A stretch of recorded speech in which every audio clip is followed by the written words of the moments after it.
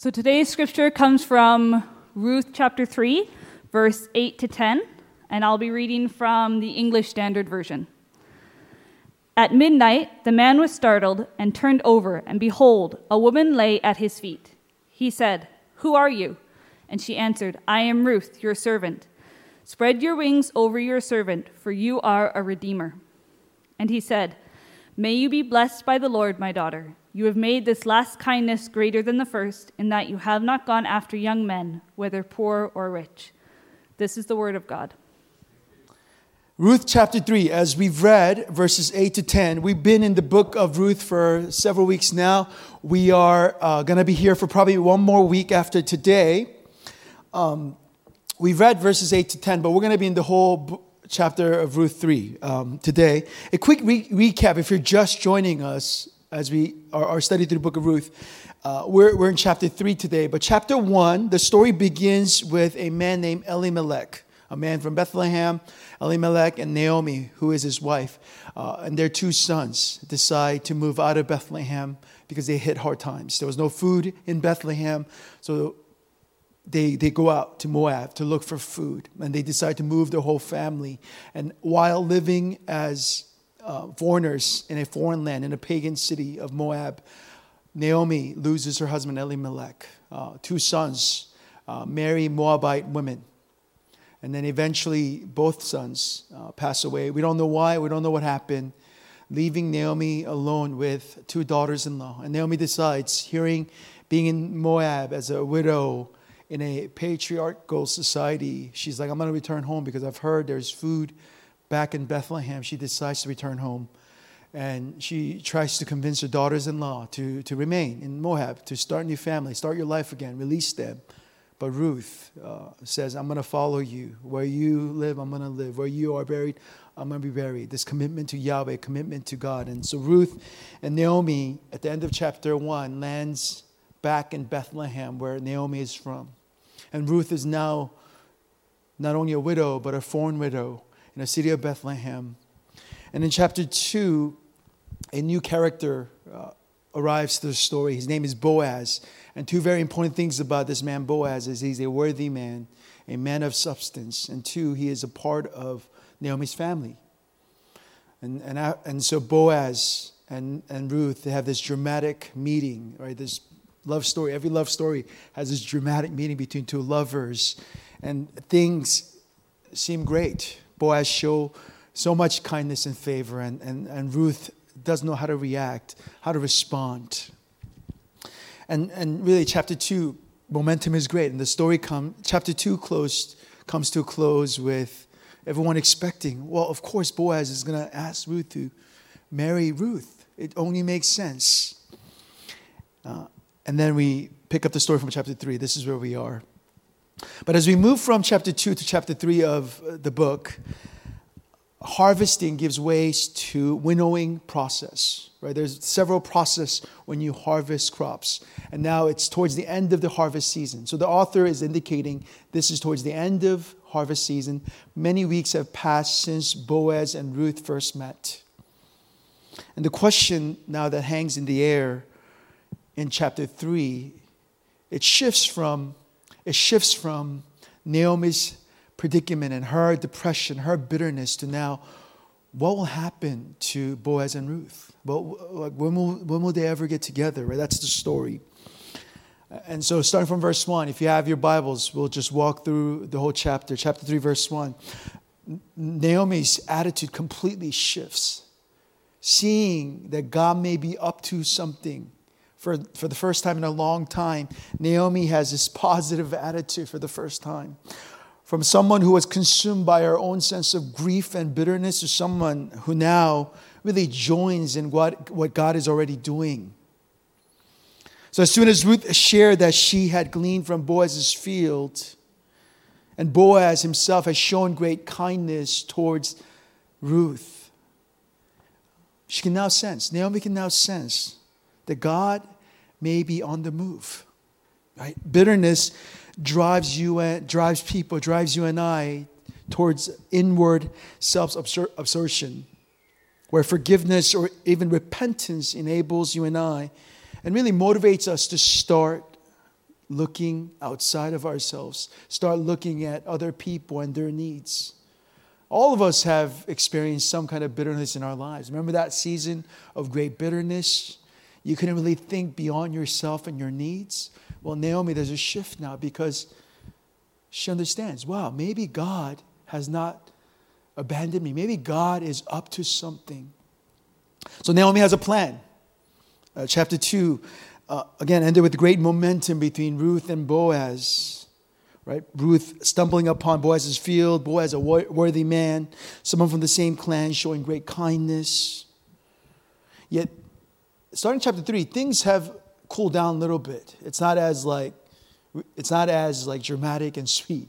In chapter 3, Boaz, though single and able and worthy and part of the clan, he checks all the boxes. He's 9 out of 10, right? In Hebrew standard, 9 out of 10. Has not asked Naomi for Ruth's hand in marriage. The story leading up, the build-up, and the author is pointing us to their wedding, but weeks have passed and Boaz got gunshot. I don't know what happened with Boaz. We'll find out what happened. And Naomi is puzzled. Naomi's like, what's going on? And Ruth is probably confused, right? You've been in a relationship or pre-relationship where you felt like you were attracted to someone and felt like the feelings were mutual. Like some of you guys are nodding your head, nice, okay? Feeling neutral. And then to find out, well, the feelings are no longer mutual, or they just want to be good friends. You're like, what? We're friends? I've been friend-zoned, right? So now Naomi wants to take action. Naomi wants to speed up the process because she sees what God may be doing. But it is not easy for a Moabite woman in a city like Bethlehem to find a husband, a widow, a foreign widow without any son or possession. It's really hard. The context is in Numbers 25, an Old Testament book, Numbers 25. Moabite women had led the Israelites' men into sexual immorality and idolatry. So it's not hard to imagine the negative stigma that Moabite women had to carry in the city of Bethlehem. So taking on a Moabite woman, for even Boaz, right? Taking on a Moabite woman would probably have been at least socially awkward, if not worse. There was a real risk of becoming a social outcast. I mean, the elders and the people, what will they say if a worthy man like Boaz went after a Moabite woman? So verse 1, Naomi tells Ruth, go wash, anoint yourself, and put on your cloak, for I want to find you a place to rest. I want to find you a home. You know, there have been many differing ideas or commentary about what Naomi is attempting to do in chapter 3. Like many commentaries have differing ideas about what is Naomi really trying to do. Right? One thing for sure, Naomi isn't simply instructing her daughter-in-law to make herself attractive. This language about wash yourself, anoint, and put on your cloak in the Old Testament, it is a very common language for indicating a new season. So really, when Naomi tells Ruth her instruction in verse 1, she isn't simply telling Ruth to make herself attractive for Boaz. Probably that's part of that. But more importantly, it's about preparing her for a new season. Ever since the death of her husband, Ruth has been in season of mourning, season of survival, season of just to get by another day. But Naomi's instruction in verse 1 signals a new season, a new beginning. So go and wash and change your mourning garments and put on new clothes means new season is coming. 2 Samuel 12:20, King David did the same thing. He mourned the death of his son, but as soon as the son died, he got up, anointed himself, changed his clothes, indicating again, God made a decision, and this is a new season.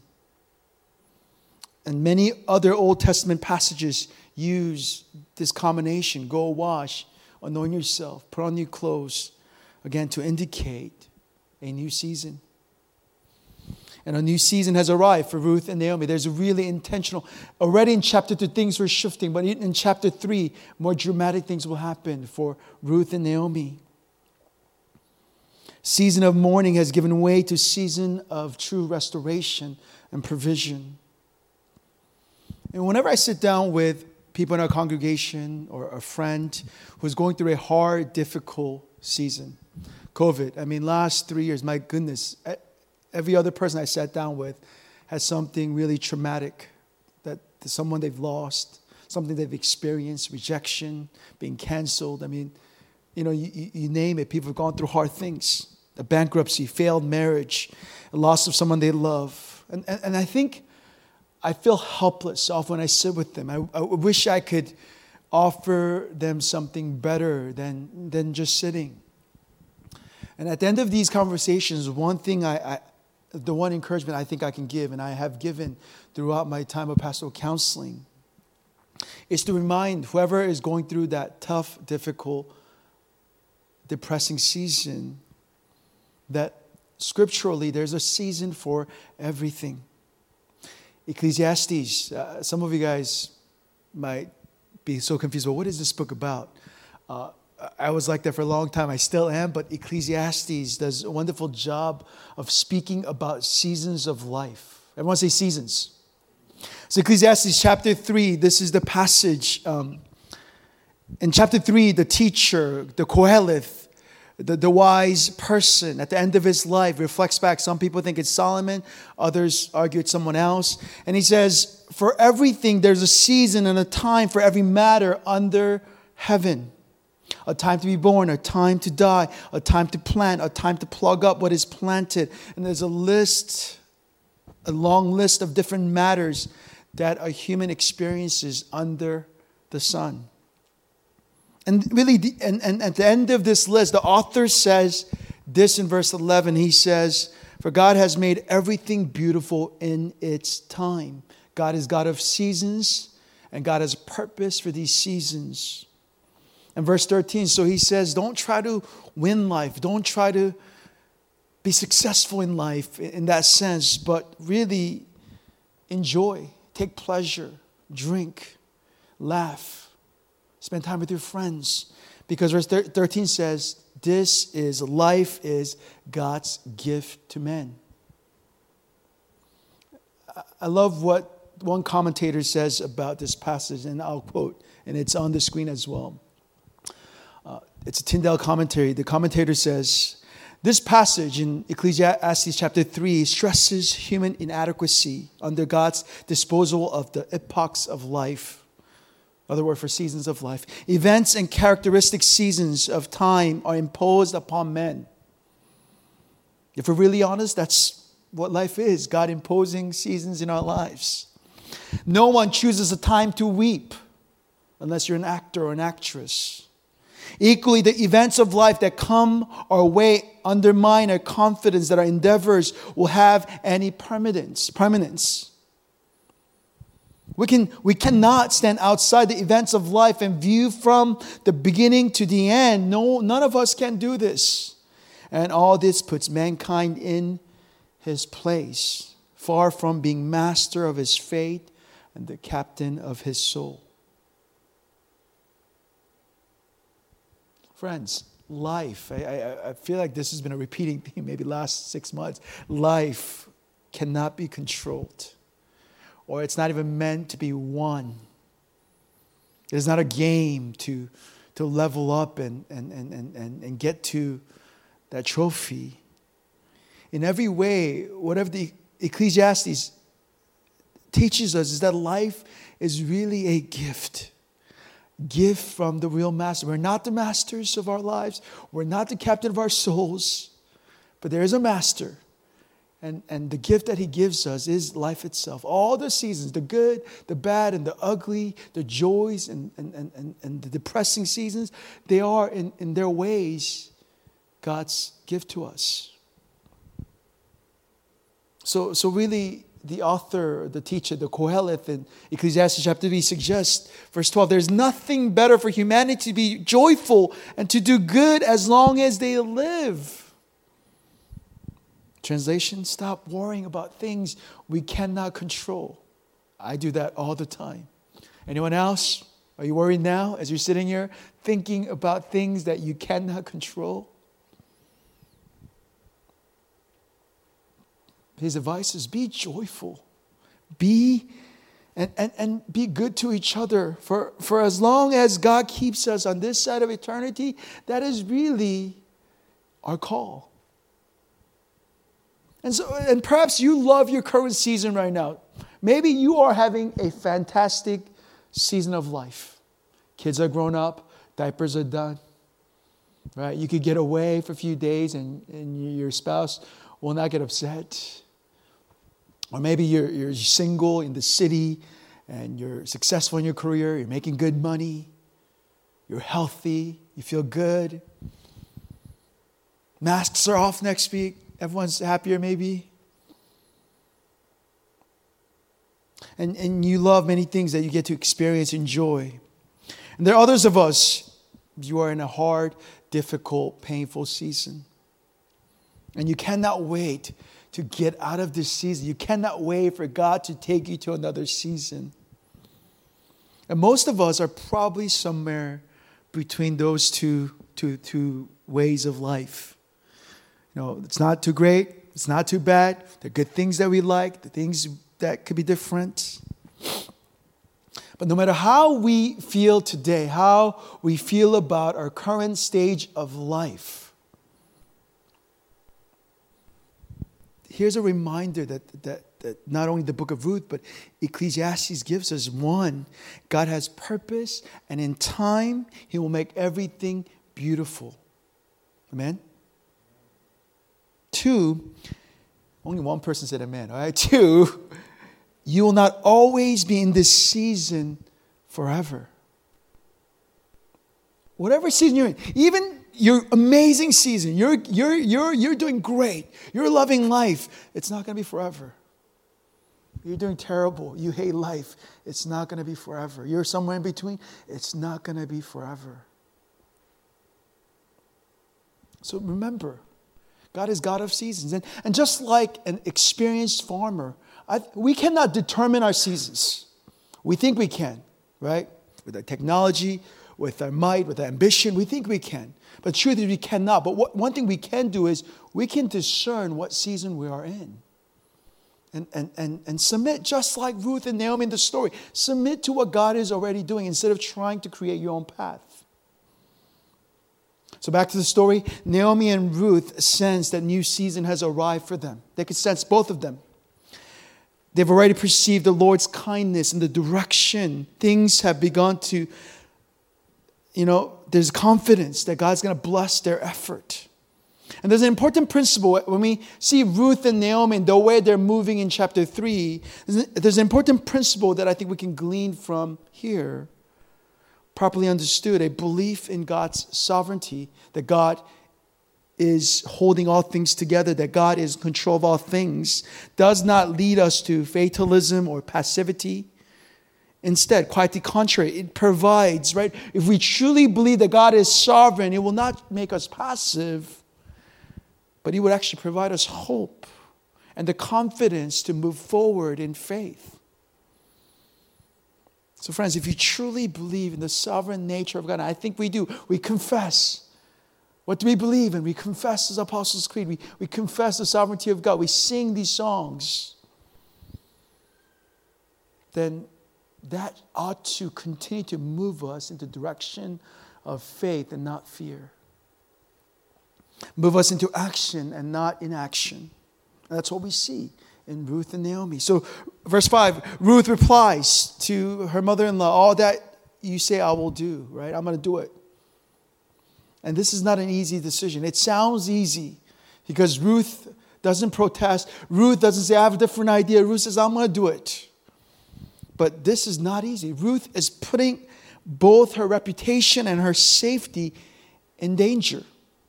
Boaz had already told Ruth not to glean in other man's field because something terrible might happen to her during the day. Naomi's telling her daughter-in-law at night, go to this man alone. She's risking a lot to do this. Yet Ruth trusts and surrenders, not only to Naomi, but already she could sense that God is moving in this. Trust and surrender is the theme for the rest of the chapter. So verse 6, Ruth does everything that Naomi had instructed her to do. She goes out to the threshing floor. Every landowner, once all the crops were collected, they would be involved in the process of winnowing barley. There was only one threshing floor in the town, right, that everyone shared. So it's pretty simple to know where Boaz would be that night. But again, Naomi's instruction in this passage are at best, it's really ambiguous. It's really hard to really figure out what is Naomi really trying to do. Even more so in the original language. If you read this passage in Hebrew, every word in verse 4 is capable of being more than one meaning. Did Naomi really intend for Ruth to seduce Boaz? Especially because the idea of uncovering his feet has a very strong sexual connotation in the first century Middle Eastern culture. Others argue what's instructed to Ruth is a nice balance between audacity and restraint. Right? The ball is now that Ruth has done this, the ball is clearly on Boaz's court, in Boaz's court.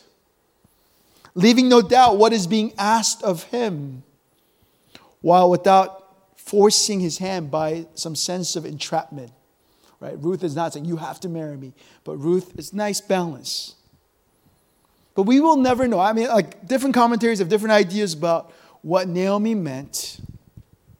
But I don't think that's the most important thing for us to uncover in this passage. I think what's more important is to see this theme that continues to come up in this chapter 3. This idea of trust and surrender. Trust and surrender. The imagery of laying at someone else's feet. Naomi tells Ruth, go uncover his feet, lay by his feet. Laying down at someone else's feet always, every time it shows up in Scripture, signifies a complete sense of trust and surrender. Trust and surrender. Ruth is a foreign woman, a widow without any representation or protection. And this could have, again, gone very, very not good for her. There were huge unknowns, yet again, Ruth displays complete trust by putting into action all that her mother had asked her to do. Verse 8, Boaz wakes up. I mean, imagine being Boaz, went to sleep, had some drink, excited about, the process and the harvest. He goes to sleep alone and wakes up in the middle of the night in total shock. He's like, what the heck happened? I went to sleep alone. There's a woman by my feet. Verse 9, he is not only shocked, but he wants to know who this woman is.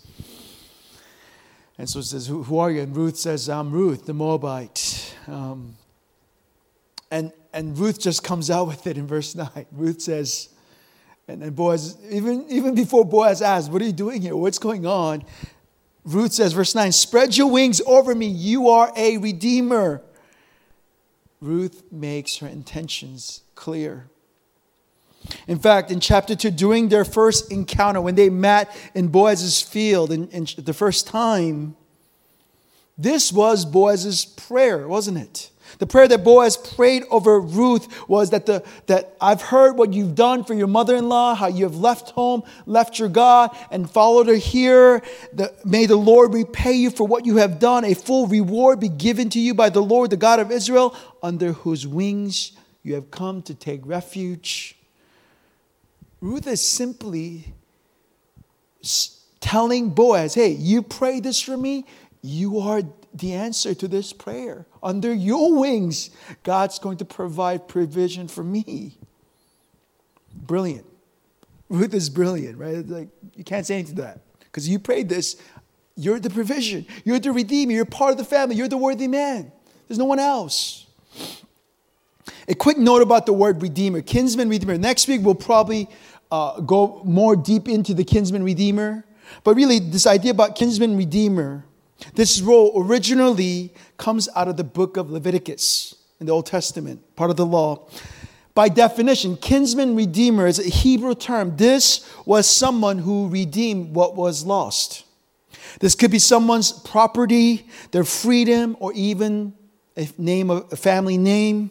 The kinsman was a rescuer, a restorer, someone who set things straight. And this was not a passive obligation by any means, nor was it something that should be entered into lightly. It was a big deal to be a kinsman redeemer. And under certain circumstances, the kinsman redeemer would be obligated to marry his own brother's wife. His own brother's widow, not his brother's wife. When the brother passes, marry his brother's widow, right? In order to raise up the family for his dead brother, a family that all the property would be under him now, and he would oversee it, make sure it flourishes under him. And really, this was God's way of making sure the less fortunate would be taken care of in case something like this would happen. A widow and someone who lost a father or lost a husband. And again, Ruth displays unbelievable faith here. No woman in their culture would ever dare to ask a man for his hand in marriage.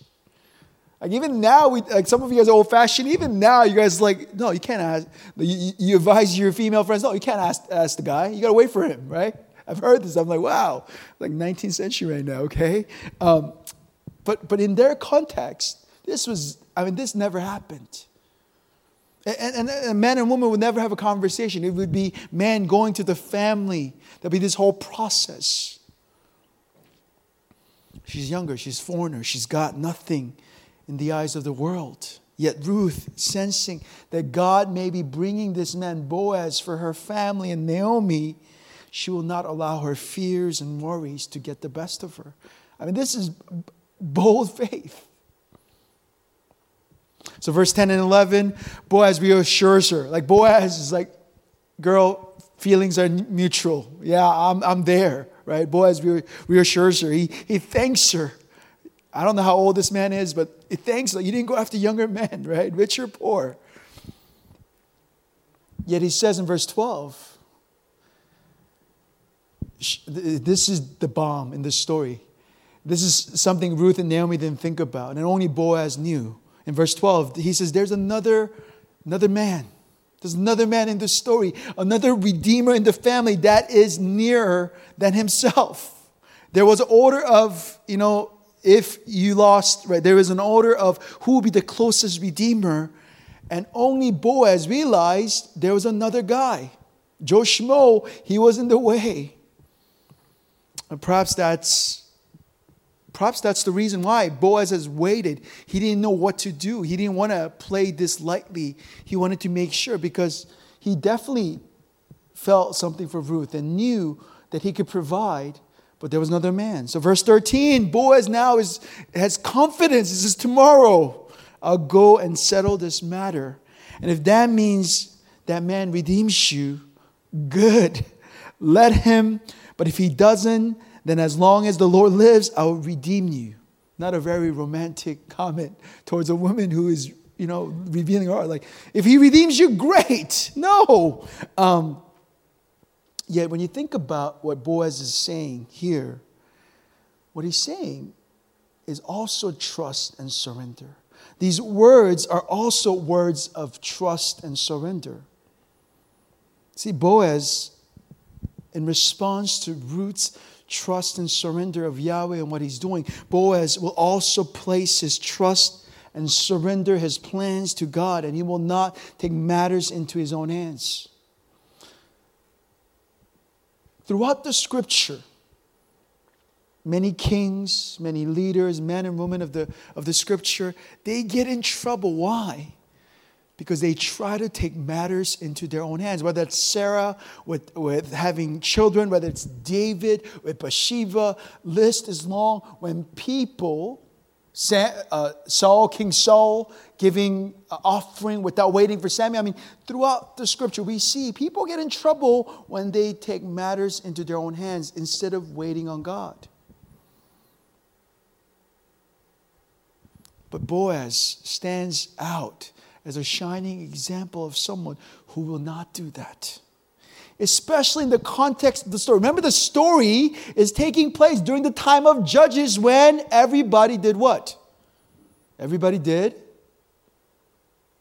I said this like last 3 weeks. Everybody did what was right in their own eyes, right? Like that was the idea of Judges. No king, no godly leader. And especially while everybody was doing what was right in their own eyes, Boaz says, no, I'm not going to do that. No matter how much I want to marry, no matter how much I want this to happen, I'm going to honor God's structure. I'm going to honor God's law. I'm going to honor the process.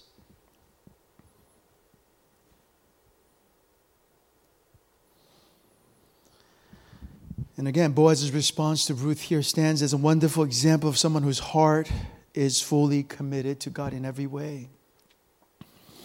And 2 Chronicles 16:9, right? Maybe you've heard this passage before. God is always searching out people whose heart is fully committed to Him. That's the story throughout the kings and the failures of biblical characters, because their hearts were divided. The Israelites, their hearts were divided. Their hearts were divided. And again, 2 Chronicles 16:9 says, "For the eyes of the Lord range throughout the earth to strengthen those who are what? What does it say? Who are immensely talented?" That's what we do. Or those who are naturally gifted? Or those who are greatly successful? No, none of those things. He is always searching out for people whose heart is fully committed to Him. This is our problem, though. Because I want to stand here in my nice suit, not very nice, but suit, and tell you, I am always committed. As your pastor, I am always committed. My heart is always committed to what God desires. I would like to tell you that I never doubt God's faithfulness, that I never struggle. Last 3 years doing church in COVID, that I never questioned God. I would like to say that, but you know and I know that I'm a fraud when I say that.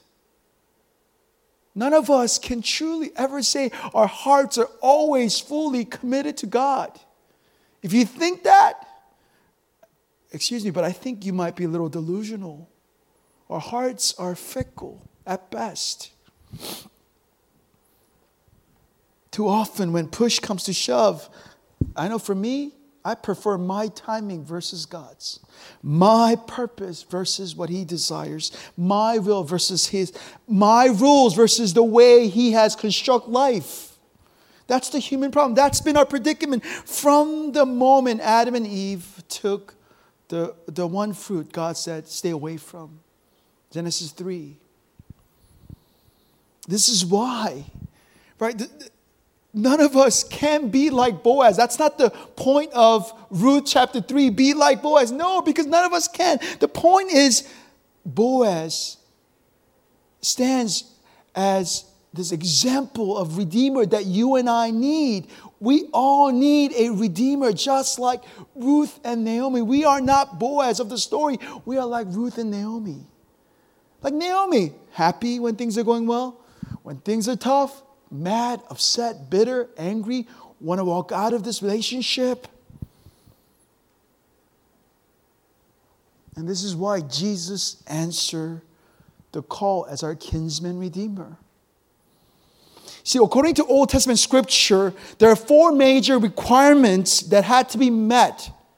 If you were to be the kinsman redeemer, there are 4 requirements. Requirement 1, you had to be kin. You had to be from the same family. Requirement 2, you had to be willing. We'll see that next week. That man will not be willing. Boaz is willing. 3, you had to be able to redeem. You can't simply be willing. You have to be able to actually pay the check. You had to be able to pay. And the 4th, you have to pay in full price. There was no such thing as partial redemption. When it came to being a kinsman redeemer, it was truly an all or nothing proposition. And friends, This is the gospel. This is the good news according to Ruth chapter 3, that Jesus Christ, our Redeemer, became one of us. The reason why Jesus became a man is because He is God, Emmanuel. He is with us. He knows our struggle. And He came to rescue humanity. Jesus willingly took on our failures, your failures and mine, and made a payment with His own life. He not only was willing, but He paid for it with His life. And it's only through His life and death, we who were fickle at best can begin to live lives that are wholeheartedly committed to God. Amen? Without Jesus, we're all frauds. What we're doing makes no sense. Outside, people will be like, why are you singing these songs? Why are you meeting? Why do you gather? Right? Without Jesus, all of this makes no sense. And really, that's the lesson of Ruth 3. That you see Boaz for Naomi and Ruth. Well, Christ is the greater kinsman redeemer for you and I. So verse 13, they lay there together, Ruth and Boaz. Awkward, uncomfortable, but they still need to because other people might be around. Until the next morning, early morning, Ruth gets up to return home. And before she heads out, Boaz sends 6 measures of barley. That's like 60 pounds, more than last time. As a gift that speaks of his commitment to do what he said he's going to do. And really the chapter comes to an end. Chapter 3 comes to an end in verse 18 with Naomi saying this.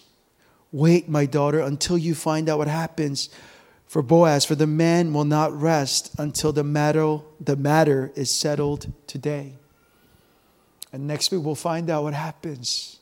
But before we get to 4, the chapter 3, Boaz's picture of a small glimpse of Christ. And again, none of us, without Boaz, without Christ, we cannot pursue God. We cannot come here and sing and gather and worship. Amen? Let me pray for us, and then we'll share in the time of communion together. I invite Brother Jay to help us with that. Lord, we thank you for this wonderful structure you've created from the beginning of time. And this concept of kinsman redeemer, Lord, it seems so foreign to us until we realize our needs, our brokenness. Even those of us that are doing amazing in our lives, we know at best our hearts are fickle towards you. We know at best we're not good enough to be able to earn our own way of salvation, our own way of coming to you. But there's freedom in recognizing that, Lord, because we now know that it's only through you, your life, your death, your righteousness, you becoming curse, you becoming sin, the one who did not know sin becoming sin for us. That is what saves us. That is what delivers us. So would you restore us once again today? Lord, all of us are in different places in life, different seasons of life. And some of us are excited about our current chapter of life. Some of us are dreading. Some of us are somewhere in between. But Lord, would you teach us once again that we're not masters. We're not the captain of our own soul. There's only one master, and it's you. And we ask, continue to guide us, continue to lead us, and continue to make everything beautiful in your time, according to your purpose. Just let me pray. Amen.